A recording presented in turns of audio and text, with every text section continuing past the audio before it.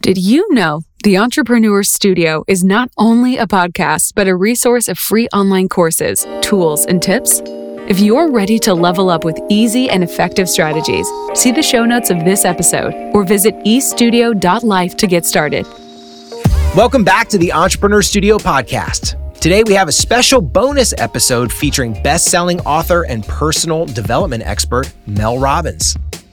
We recently had Mel on the podcast, and in response, we received questions from business owners and entrepreneurs from all across the country seeking Mel's advice.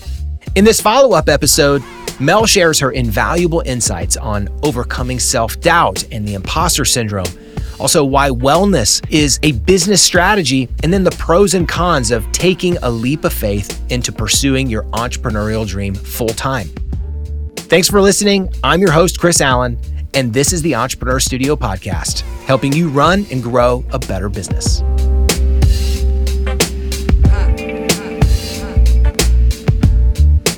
Okay, so the episode with Mel was so amazing that you all avalanched us with questions. And so we thought, hey, what better moment to take than to ask you some of those questions and get some answers, right? So we've got a few of them here that people submitted. Looking forward to hearing your answers. Let's go. All right, question one, Amy, an entrepreneur from Chicago, says, there's so much doom and gloom in the news right now, and sometimes it really gets to me. How can I maintain the optimism needed to stay motivated in the face of so much bad news? Amy, stop watching the news. Now, it sounds trite, right? But stop watching the news. First of all, there's profound research around why. Sean Anker, who's a famous happiness researcher out of Harvard, has found in his studies that simply watching a minute of news in the morning can have a negative impact on you for up to 6 to 8 hours all day. And here's why this is critical. The most important resource that you have as a business owner is your time, your attention, and your energy. If you are giving your time, your attention, and your energy to either negative news or to social media, you are shooting yourself and your business right in the foot. And so I want you to start to take your time, your attention, and your energy very, very seriously. Because whatever it is that you allow as input profoundly impacts your output. And one of the first things that you could do is remove watching the news or consuming news from your morning diet. Do not look at it. It does not concern you. I don't watch the news because what I know is that if there is something important going on, everybody around me will be talking about it. Then I can choose to tune in or not. Second thing you should do is you should immediately go to your social media accounts. And I want you to get extremely just selfish is even the wrong word. I want you to get strategic about the accounts that you follow. If the accounts that you're following on social media, this is all input, you are voluntarily giving your attention, time, and energy to other accounts, to brands, to influencers, to people. If that input is not lifting you up, is not making you smarter, is not helping you focus in business, delete. If you're scared about what Aunt Susie Q is gonna do when you unfollow her, you can just hit mute. But you have to start taking the input that you are getting profoundly seriously because it does impact the output. It's good stuff.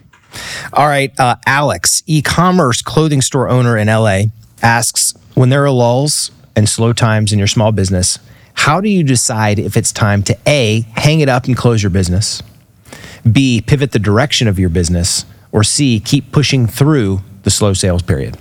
Okay, so I want you to use the 4 Ps, okay? We're going to talk about project, process, product, and people. And by the project, I want you to look at any slow period in your business as a research project. That's how we're going to attack this, okay? And when there is a slow period in your business, you are more than capable of figuring out either how to weather it or how to pivot your business to make it work, okay? And so we're going to look at three things, because part of the thing that happens when you go through a lull is you start to get emotional about it and you make it personal and you don't turn it into a research project, okay? Any lull in your business is an opportunity to upgrade. And I'm going to use the pandemic as an example. Do you know how many businesses went through rapid innovation because of the lull that got created in either sales or in shipping or in some other kind of process? And I realized that it had a devastating impact in so many other businesses. But if you get strategic about this, you can use these periods as giving you the time back to be able to innovate your own business. And so you're going to look at three things after you've turned this into a research project. You got to look at process, product, and people, because the innovation and the challenges that you're facing are in one of those three categories. So process is something about your systems. It could be about shipping.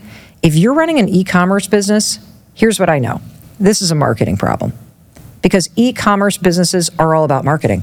They're all about sales funnels. They're all about the photographs you're taking. They're all about the keywords that you're using. They're all about the campaigns that you're running. They're all about the integrations that you're using with social media. And there is somewhere in the breakdown of your e-commerce business in one of those foundational processes, and the lull is going to allow you to do it. And so that's number one. Number two, product. Is there something about the product in your e-commerce business? Is it stale? Have you run through the trend on a certain thing? Are you this is really important for you to look at. So process number one, product number two, the third is people. Do you have too many? Do you have the wrong people? Is your sister still running your social media strategy? Do you need to upgrade to somebody who knows what they're doing? Or are you the people we're talking about? And if it's you, that means you're not connected to the why anymore. Like maybe you started this business because you wanted to make some extra money. It was a real quick win. But now the hustle that's involved, the margins that are involved, you're just not in it as much. So it's not really that there's a lull. It's that you're not putting into it what you need to put into it. So using those 4 Ps, turn it into a research project, take a look at your processes, take a look at the product, take a look at the people, including yourself. That's probably the place to start. That is how you're going to figure out the answer to that question. Great answer. Number 3, this is Melanie, also an entrepreneur in LA. Launching a startup is hard, and I find it easy to get distracted by other projects and jobs. We talked a little bit about this in the episode.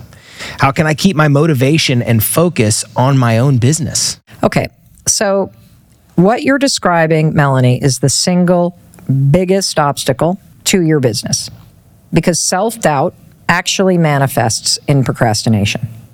And there is a form of what I call business procrastination, where you are busy doing everything but your business, right? You are avoiding the things that feel hard because it's easier to wash the dishes. It's easier to send out that email. It's easier to fold your laundry. It's easier to go to a yoga class. It's easier to fiddle around on Pinterest than to do the actual work to grow your business. And here's the way that I think about this. Number one, first of all, you have done the hardest part, which is having the self-awareness that you're doing it. So that's a really important thing, because procrastination, when it comes to things that you need to do or want to do, it can become a habit. And believe it or not, procrastination, when you look at the research, it is triggered by stress. And when you blow off things that feel hard, you're trying to get relief from your stress. And so your business probably stresses you out. That's why you're doing easier things. And that's why you're avoiding it. And so number one, congratulations, because you have the self-awareness to realize that you're doing it. My philosophy about everything when I realize I've got a problem is, how do I make this easier? How do I make this easier on myself? And so here's what I would recommend. I would think a lot about, where do you do your best work?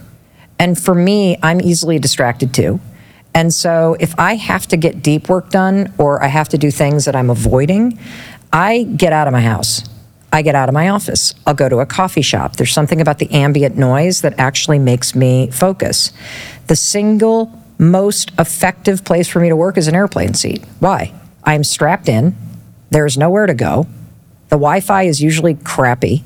And so I can open up something that I really need to dig into, and I can put my head down and get it done. There's also this concept that I want to explain that has been a game changer for me. There are 5 zones of time in the day. 5 zones of time. I finally realized this. This is something I've been researching. I'm like, oh my God, there are 5 zones of time. So zone number 1 is when you wake up. You own that time. That is your time. And so many of you just casually hand it over to the internet. You look at your phone, you check your emails, and zone 1, in my opinion, is the only time that you have that is yours. And you have to fight for it.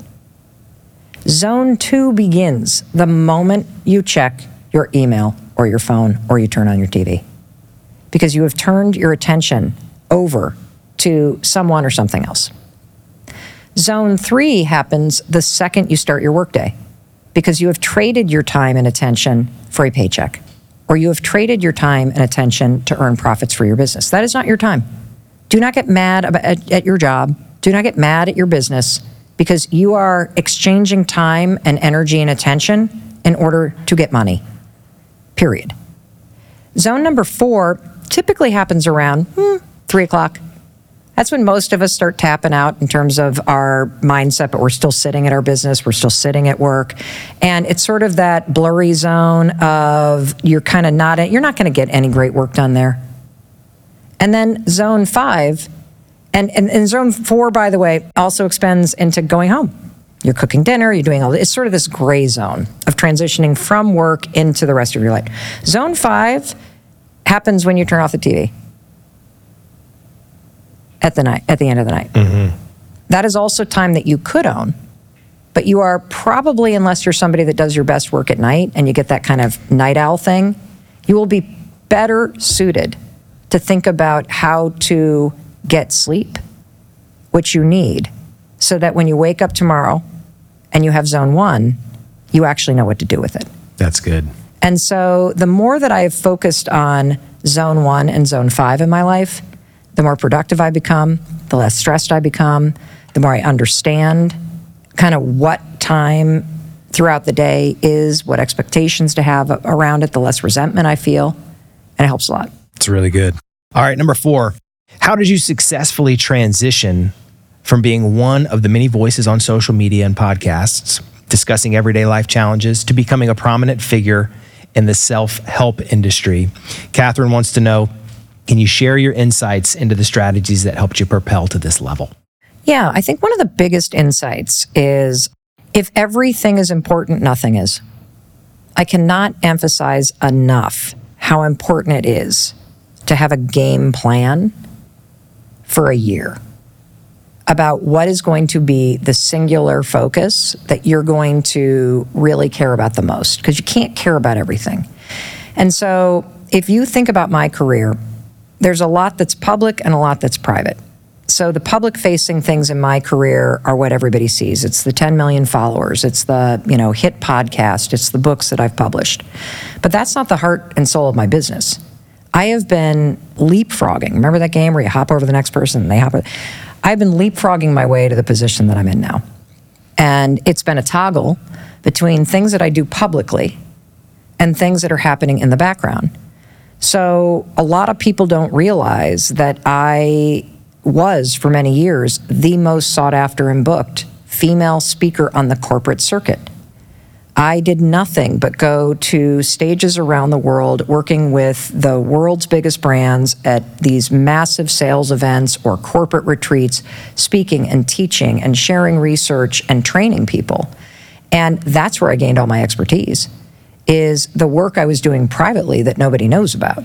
That's where I started to gain a huge following that was not on social media, and a tremendous level of respect and all of this sort of skill that was being built in the background. And so what I want to really have you think about is, what is the one thing that you would want to focus on mastering this year? So about 6 or 7 years ago, for me, the one thing I really wanted to master is I wanted to somehow figure out how to take the things going on in private and make it part of our social media strategy. And so I did what I always do with anything I'm trying new that I want to master. I became a student of it. before I executed it. And so I studied people 6 years ago that were doing really cool things on social media, like Gary Vaynerchuk. I started studying a lot of the viral companies that repackage and curate information, like Upworthy. I mean, there's so many OGs. I mean, now it's like the meme city out there. Everybody has like kind of these viral strategies, but back in the day, that was not what everybody did. And so I was looking at EllenTube, I was looking at YouTube, I was picking everything apart, and I was becoming a student of it. And then I started to apply what I was learning. When I got into the podcast business, I had done audiobooks and audiobook productions for partners like Audible, but I had never launched a podcast. And so I studied it for 2 years. I watched meticulously what my buddy Jay Shetty was doing. I watched meticulously what the #1 female podcast host was doing, who is Alex Cooper, who is on Spotify. She hosts a show called Call Her Daddy, but she's only on Spotify, so who knows what the download numbers are now. And so I just meticulously watched the people that I really admired. I watched Howard Stern. I watched Delilah on radio, and I picked apart what they were doing. I became a student of it. And it took me 2 years. 2 years of studying, 2 years of managing a pivot in my business, but it was the #1 thing that I was focused on. The thing that I'm focused on now is YouTube. Now that we have nailed, over the course of the last year, having now launched our podcast and completely destroying it in terms of download numbers and success and reach and growth, now I'm pivoting and I'm now tearing apart YouTube, because I see that as the single biggest way to reach more people. And so every move that I've made has been a combination of either something that I've picked privately, like I'm going to be the #1 female speaker in the world. That's what I'm going to do. And then I became that. I'm going to take all these private conversations and I'm going to figure out how to put those on social media, because these conversations between me and somebody at a grocery store or on a sidewalk are way more compelling than these things I'm saying on a stage. And then I'm like, I feel called to launch a podcast. There are 6 million podcasts on Spotify alone.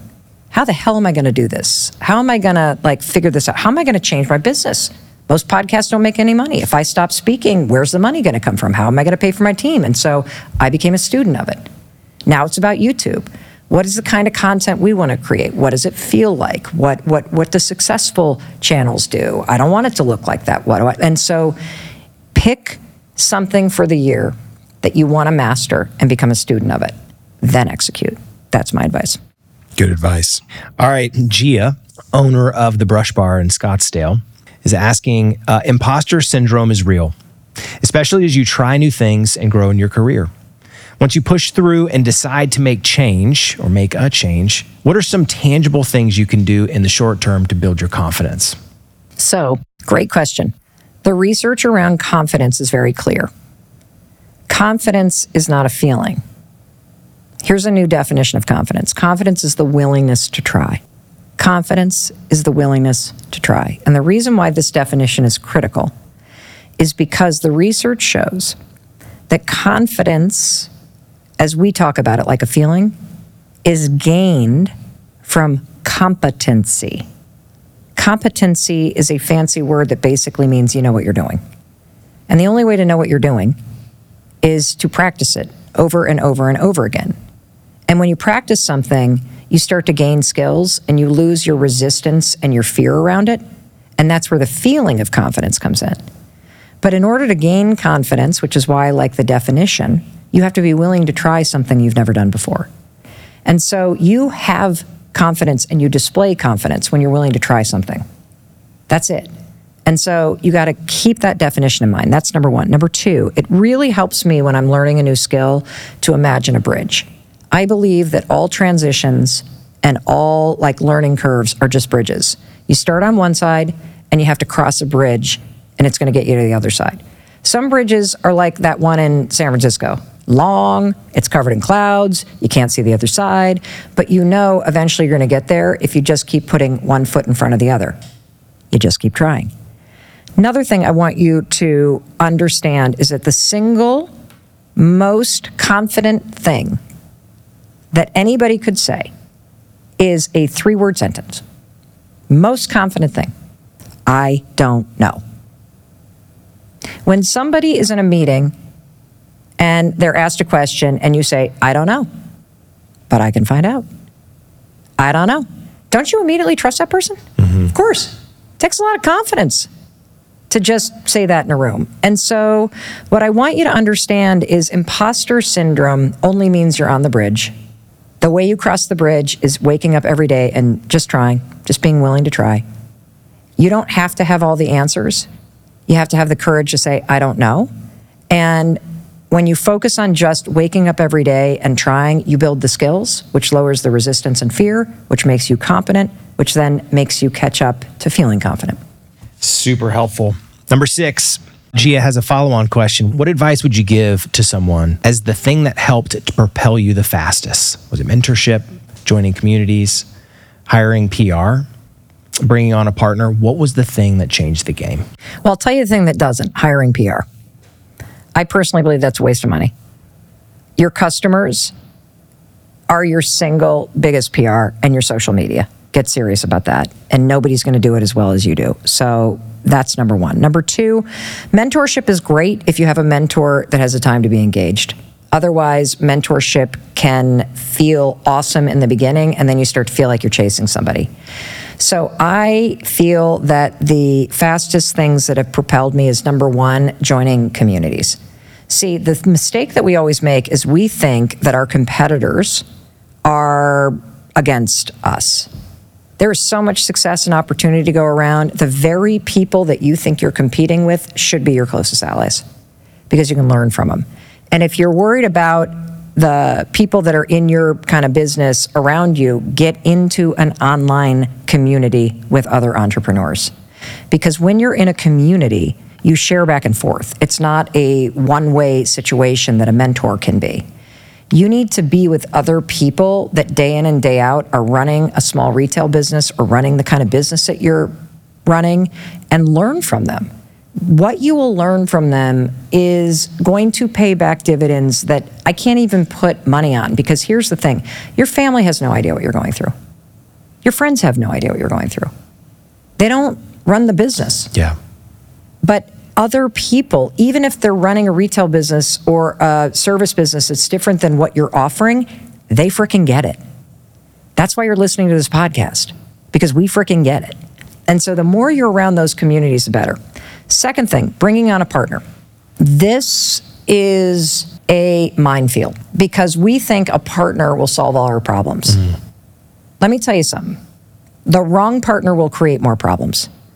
And you want to tread very carefully in this area because we way too quickly turn over authority to someone else and give people a stake in something that we've built because we're overwhelmed and because we have not taken the time to truly problem solve where the pain points are in the business. And so do not make the mistake of thinking that a partner is going to solve all your problems. The right partner will, but I say this because in building my business over the last 10 years, I had a partner who was fantastic, and then that partner was really horrible. And that partner was also not happy and knew that it was not a good fit. And so when you kind of grow, I would recommend that you try to grow and you hire in expertise. And what ends up happening is that the right person, as you are hiring an expertise, will start to appear and act like a partner. Now, that's for an existing business. If you're starting a business, it's great to start with a partner because then it's not as lonely. But if you have an existing business and you think a partner is going to solve all your problems, you're wrong. I would hire an expertise, and then if the person is partnership material, based on how they're operating in the role, that will become evident. Yeah. Great stuff. Tasha says, as a business owner for a few years now, I've continued my day job to provide for my family and let the business income balance. It's now been 3 years and I believe I'm ready to run my business full time. But when do you truly know when it's time to take that leap of faith, and how do you justify the pros and cons? So there's a huge difference between taking a leap of faith and making a decision to step in a business. I'm going to say that again.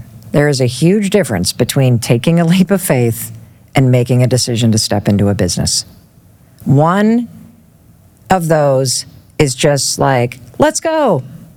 Okay, I'm tired of doing both. The other is a calculated risk, where you have looked at cash flow, you understand your budget and the income that you need in order to pay your bills. You have cut back on your spending in order to give yourself a bigger runway.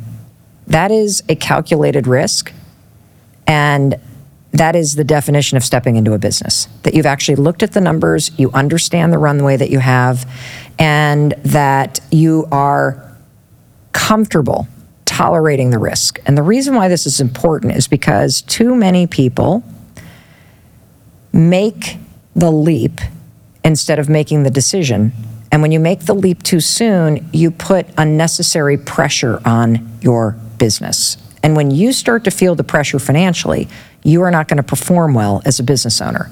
And I pulled some research on this because I think this is really important, because I do want to acknowledge you, Tasha, for keeping your day job while you let the business income balance.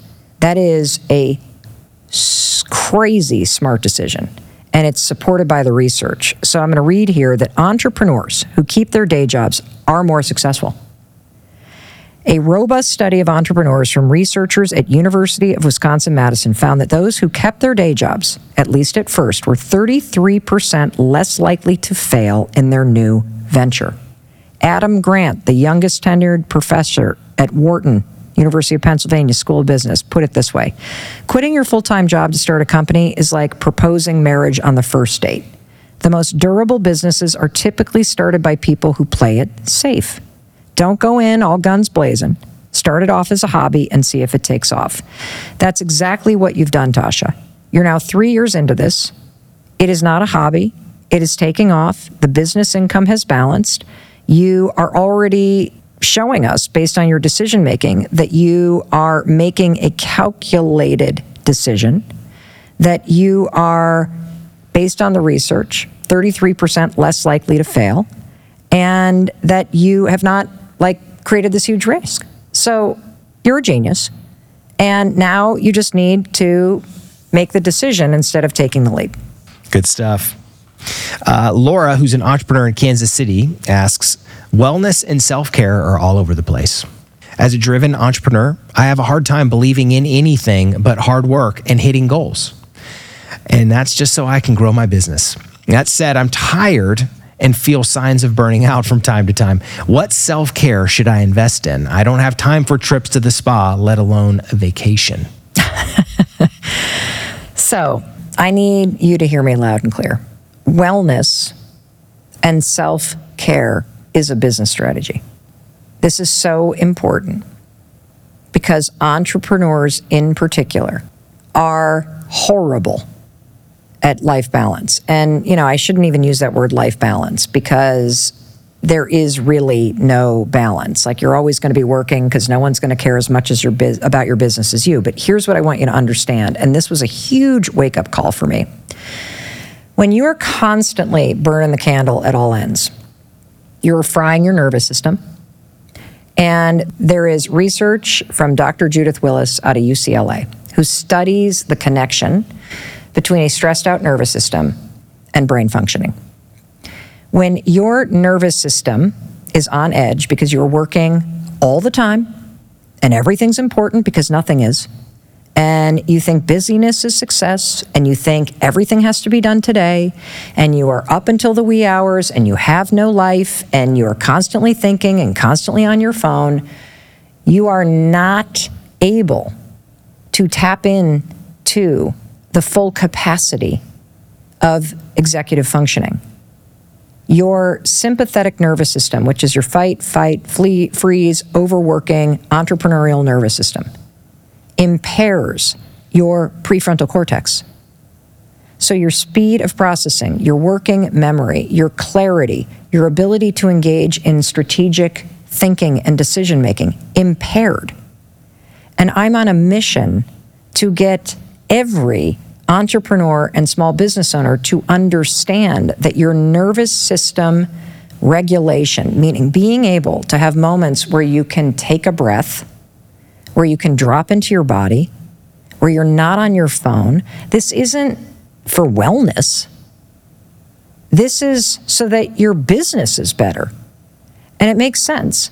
Can you drive a car 24 hours a day? No, you'll fry the engine. You'll run out of gas. You're doing the same thing to yourself, and it is killing your business.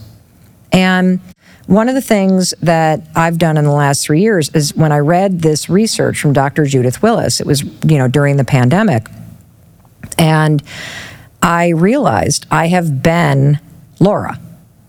I have since 2014 been sprinting and working 100-hour weeks and calling it success. And when I finally went, wait a minute, how could I possibly be the best I could be in this business if I never take a break? How could I possibly make good decisions if I'm running from this thing to this thing to this thing?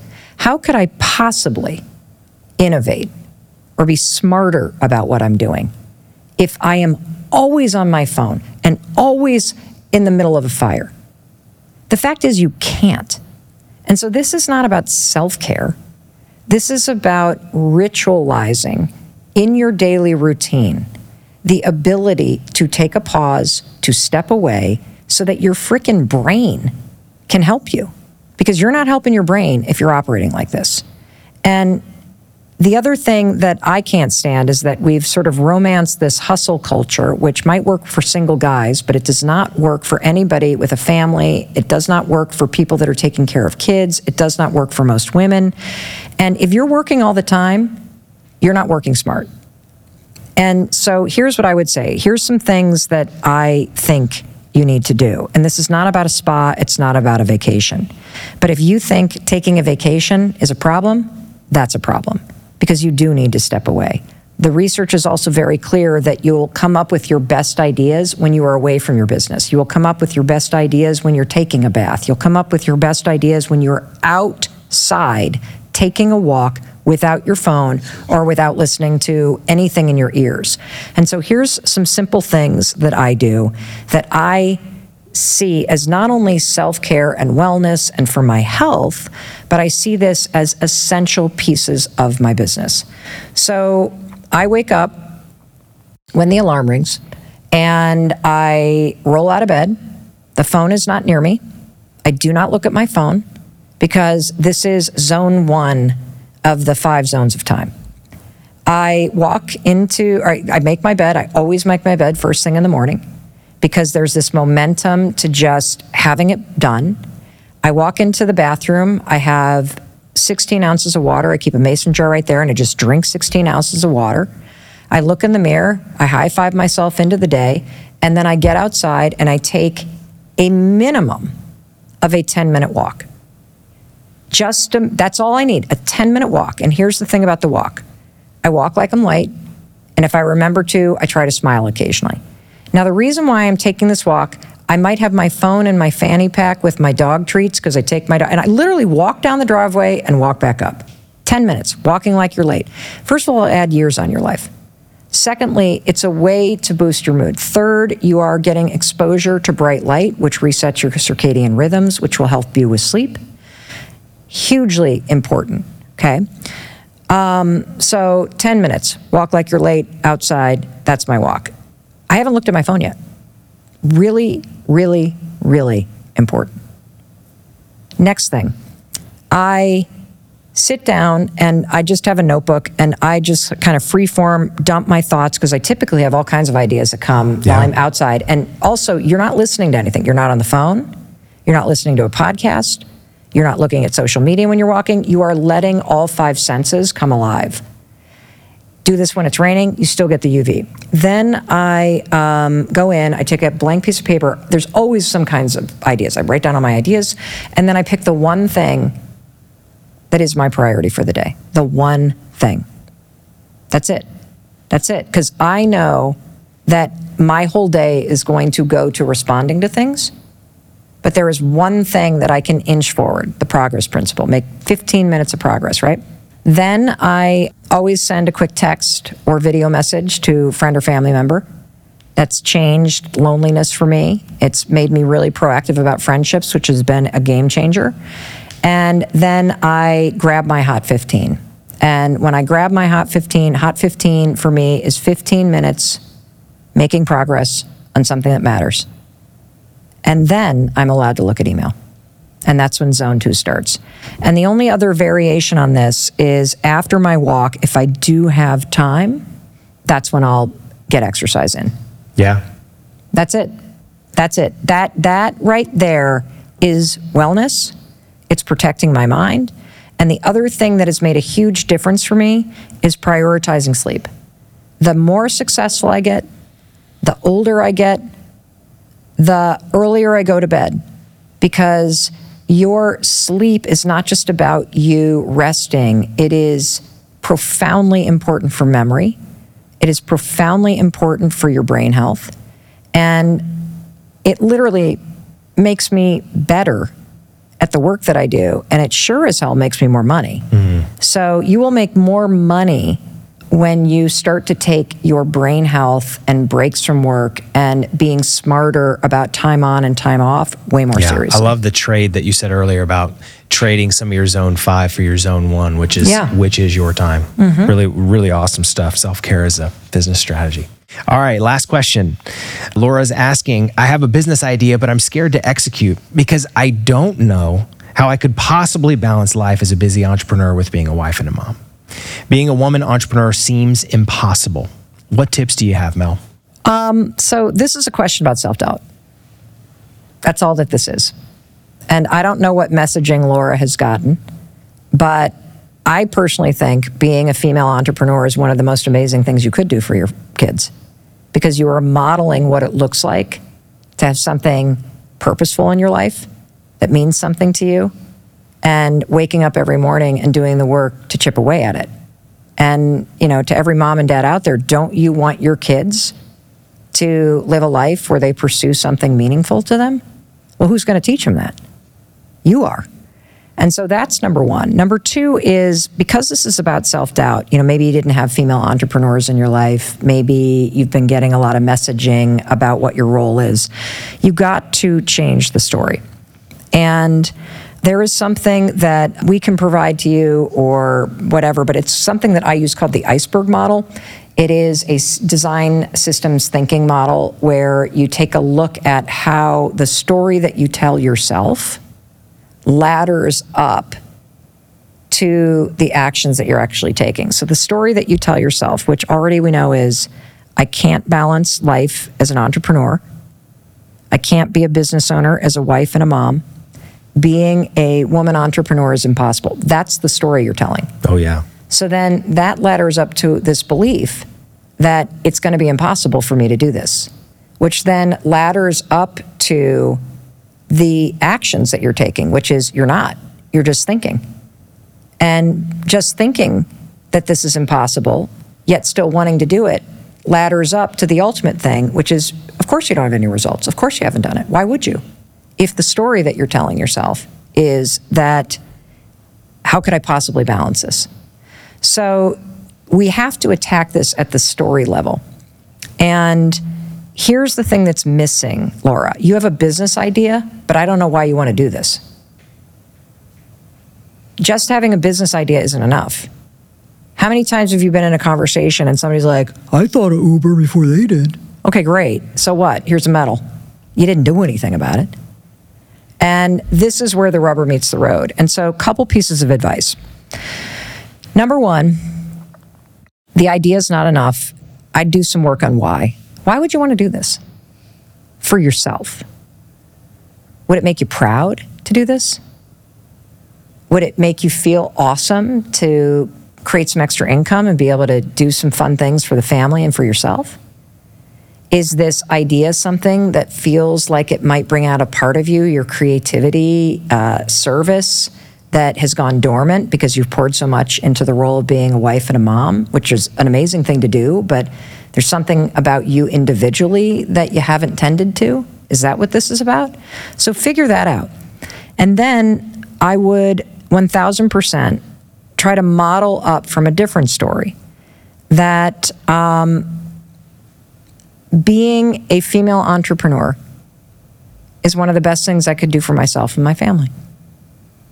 And if you believe that, you'll start to see actions that you could take, and you'll start to see results happening. And so I would start with the belief, I would start with why, I would then start working at this story that you're telling yourself and change it, because it's not impossible. Not at all. There's millions and millions and millions of us. And in fact, there are more of us every single day. And I think it's the single greatest thing that you could do as a woman. And then the final thing is, I would 1000% take on the role of being a student of this. Look at your social media. Who are you following? Are you following celebrities and you're just gawking at their lives? Or are you following female entrepreneurs that are every single day in your social media feed, your board of directors and mentors that are pouring into you and inspiring you and showing you that you could do this? And so I would spend I would spend a year being a student. And what'll happen is it's not going to take a year. Because if you were to get rid of all the influencers and start following women in business and consuming this content and allowing it to pour into you, you're going to start to realize, oh my God, it's not only possible, all these people are doing it. And it looks really fun. And I think I could do this. And I think it would be really cool. And I think that something would come alive in me. And all of a sudden, you're going to want to do it. And everything's going to flip. Well, these questions, they represent thousands of people. And, we only picked a few. If you were to summarize everything that you sort of heard, and you had one thing to say in summary to all of these, possible thousands of questions out there, what would you say? The single biggest obstacle that is in your way is the self-doubt and the internal critic. Anytime you're going to try something new, whether it is a new business strategy or a new product line or a new pricing model on a service or a new piece of technology or a new role that you're hiring for in your business, every time you do it, it's a risk. You are stepping into the unknown. It's true. Mm. And in those moments where you're about to try something new, fear is always going to show up. It's always going to be there. You're always going to hesitate. And the secret is expecting the fear and understanding that fear is literally just a sign that you're about to try something. And even though you feel nervous or afraid or you start questioning it, you can still lean into it. You can still do it. And I can give you an example of this because we all struggle with it. What do you think the most famous tagline for any brand is in the whole world? Just do it. Just do it, right? Yeah. What is the most powerful word in that tagline? Do. No. Okay. Just. All right. You want to know why? Tell me why. Think about Nike's tagline being do it. Is that inspiring? No. Just do it. The just acknowledges this moment of hesitation.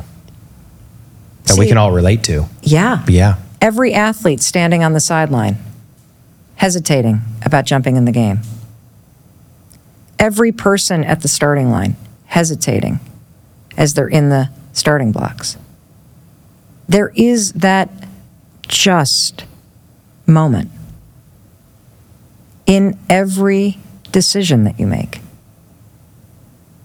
And what I'm here to tell you is that we all feel it. It's there every single day. And that is where your whole life plays out.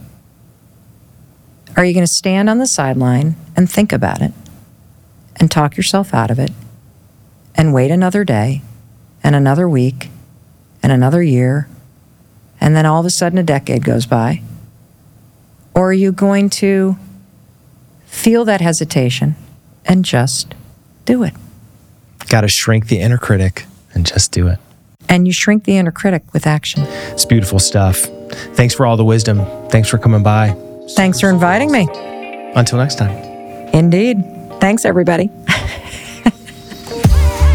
Thank you for listening to the Entrepreneur Studio podcast. For more information on how we can help you build, run, and grow better businesses, visit estudio.life or see the show notes of this episode. The Entrepreneur Studio is available in both audio and video formats. If you like video, please subscribe to the Entrepreneur Studio YouTube channel. If you prefer audio podcasts, the Entrepreneur Studio is available on all podcasting apps.